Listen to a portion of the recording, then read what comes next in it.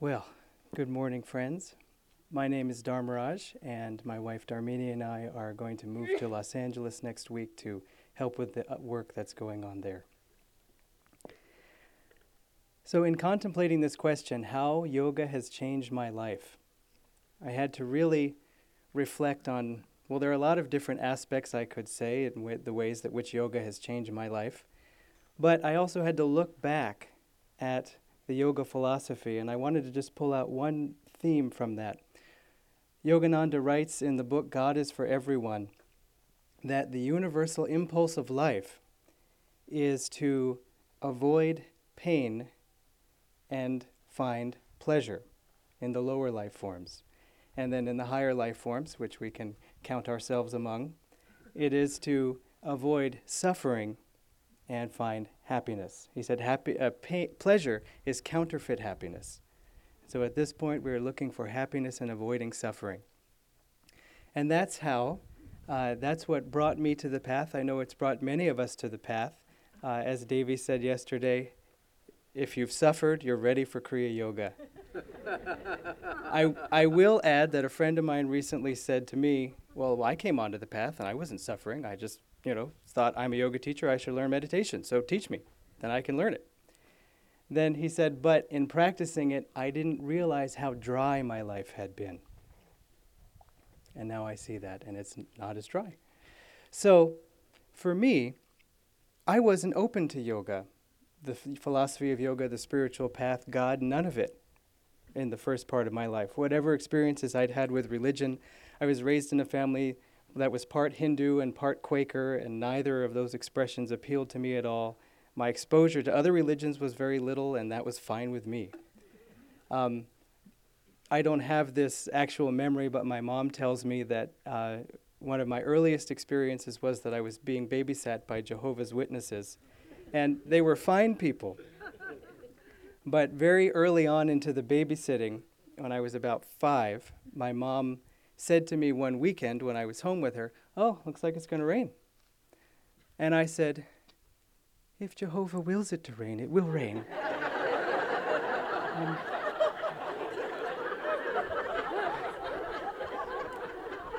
So she called the babysitter and said, thanks, but obviously nothing wrong with that statement, but it wasn't my choice. It wasn't by my own will that I was making that statement. So,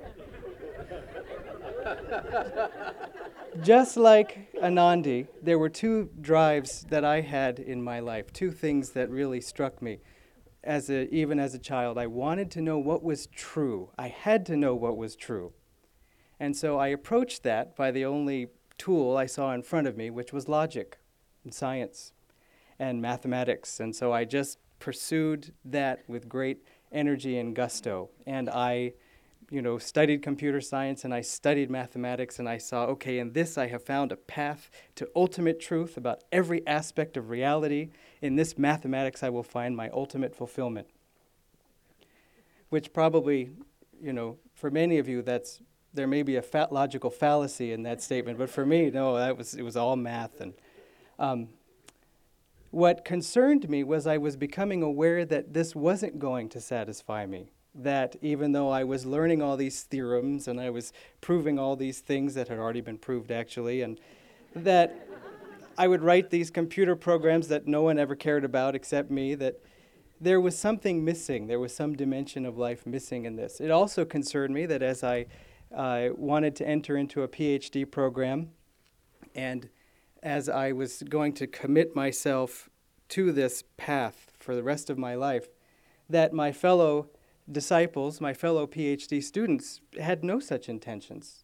This was during the Silicon Valley boom, the dot-com boom. And so they were leaving the program in droves, joining these startup companies. And I said, but we've forsaken riches in this pursuit. And they said, I haven't forsaken riches. Are you kidding? And I said, but we're devoting our lives to this one goal. One guy left. He said, I've got my PhD. I said, okay, what university are you joining? He said, I'm going to join a startup company. And he said, I'm going to be the chief technology officer. It's a company called Google. I shook my head sadly.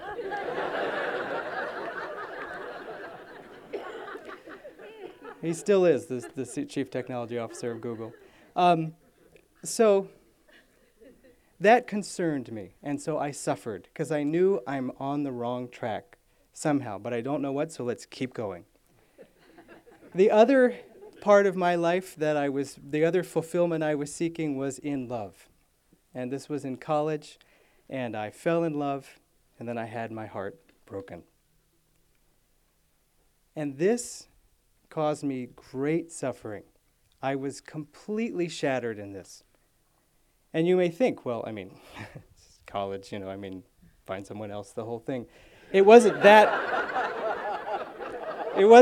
dramatic of a suffering. It wasn't like a car accident or a loss of, a dear one or something. But for me, it just flattened me. And Swami Kriyananda has said that sometimes it takes just a touch of suffering in this life to reawaken all the sufferings we felt in the past and say, I don't want that. But what do I want?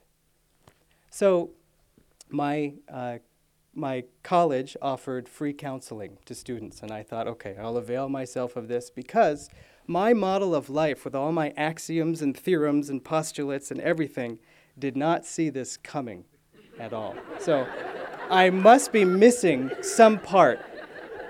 So I went into counseling saying, I need help. So I talked to this counselor for many, many months, and over actually 2 years, once a week, talking to her when I was in college, just cleaning out the psychological closet. And it was fascinating to see these things and have a different perspective. She was wonderful. Finally, she asked me at the end of close to the end of the 2 years, let's do an experiment. Ask yourself, in 10 years, she said, what would be the thing that you would most fear to happen? The one thing you don't want to happen 10 years from now. And I said, in 10 years from now, I don't want to be lonely. She said, yes. Good. I said, because I want love. She said, very good. And I said, because love, marriage, relationship is the ultimate union. It's effortless harmony. It's eternal springtime.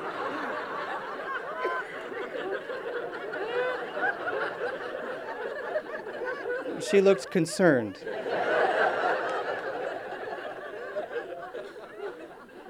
And she said, the love you're talking about is divine love.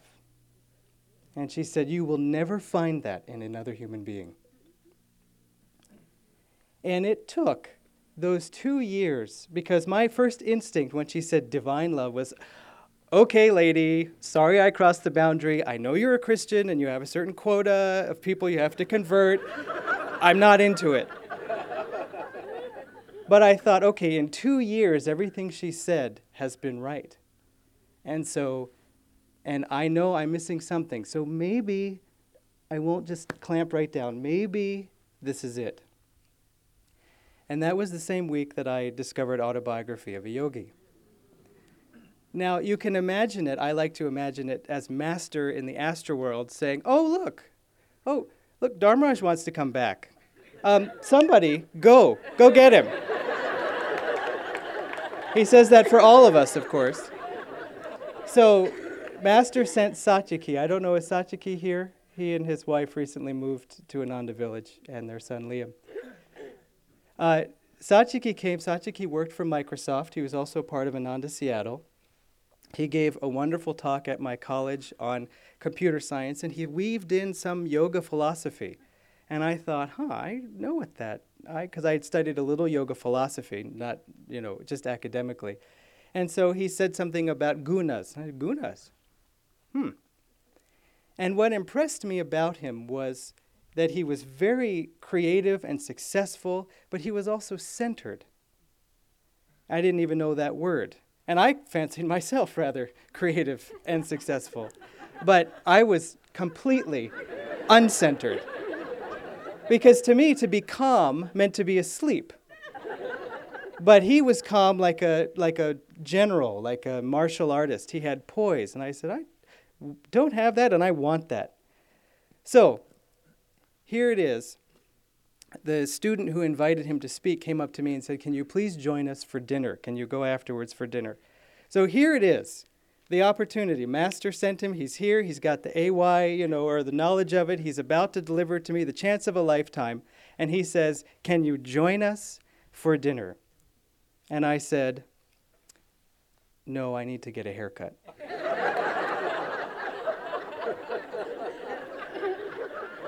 And then he said, no, the dinner isn't for an hour. And I said, "Okay, I have physics homework."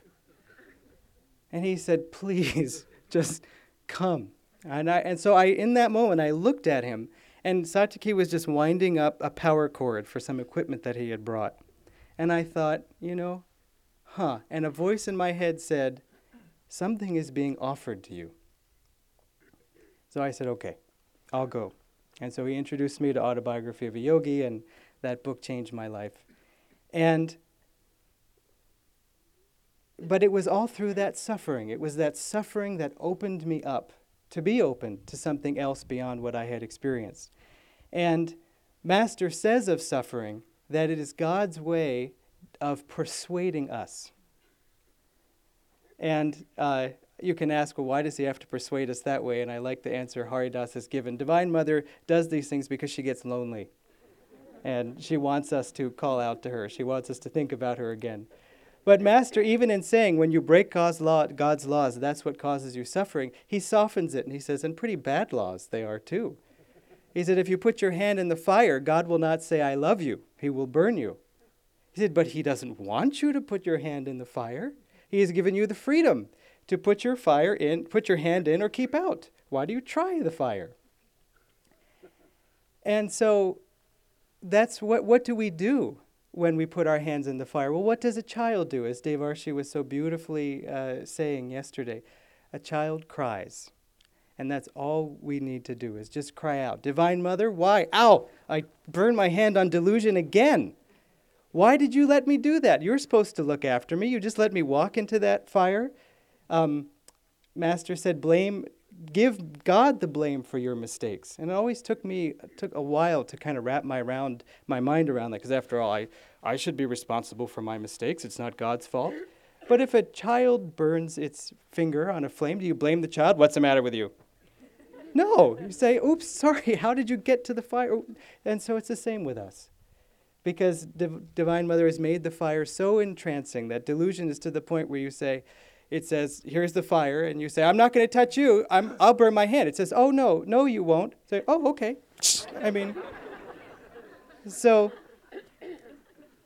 But there's a point, though, that I want to also address in asking this question: how has yoga changed our lives? Because in the Gita it says, and this in a way addresses the fact that in some ways yoga hasn't changed our lives. And I'll explain what I mean. The Gita says a failed yogi is reborn in a prosperous home or to a family of yogis. And sometimes in reading this statement we can think, okay, I guess that's what I have to look forward to because, I don't think... It's just the opposite. It's that we were yogis before and that's why we're here now. This is the life after that one.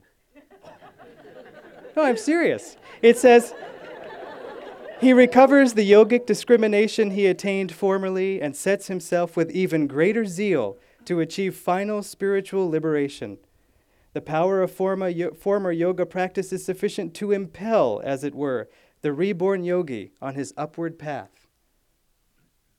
As Anandi was saying, 23rd birthday, nothing's right. I've got to do something about it. Being impelled back toward the spiritual path. And so it is not that any of us, were born in a particular place to a particular family and then happened to kind of get interested in spiritual things as a hobby and then become yogis. We were born yogis. And we happened to have to work out some karma in the first part of life before we came back to the spiritual path. And what is that drive? What is that yearning? Well, the yearning, of course, the yearning that we're impelled towards in our hearts is for yoga itself. Yoga means union. And I'd like to close with a song, which I will read the words to, not sing. Partly because I don't know the melody. But this is a song Swami Kriyananda wrote 2 weeks ago. And it describes, in my mind, perfectly that yearning for final union. It's called Through a Long and Lonely Night. Through a long and lonely night, I've whispered your name. Through the pains and joys of life, I'm always the same. Tempt me no longer, this world's not for me. I have known all its charms. Fold me now in your arms, make me free. Lifetimes have passed, I've called out to you through hope and despair. Lifetimes I've known the goals that I sought awaited nowhere. Help me remember, there's one goal alone. All I am is yours. All I've done is yours. I'm your own.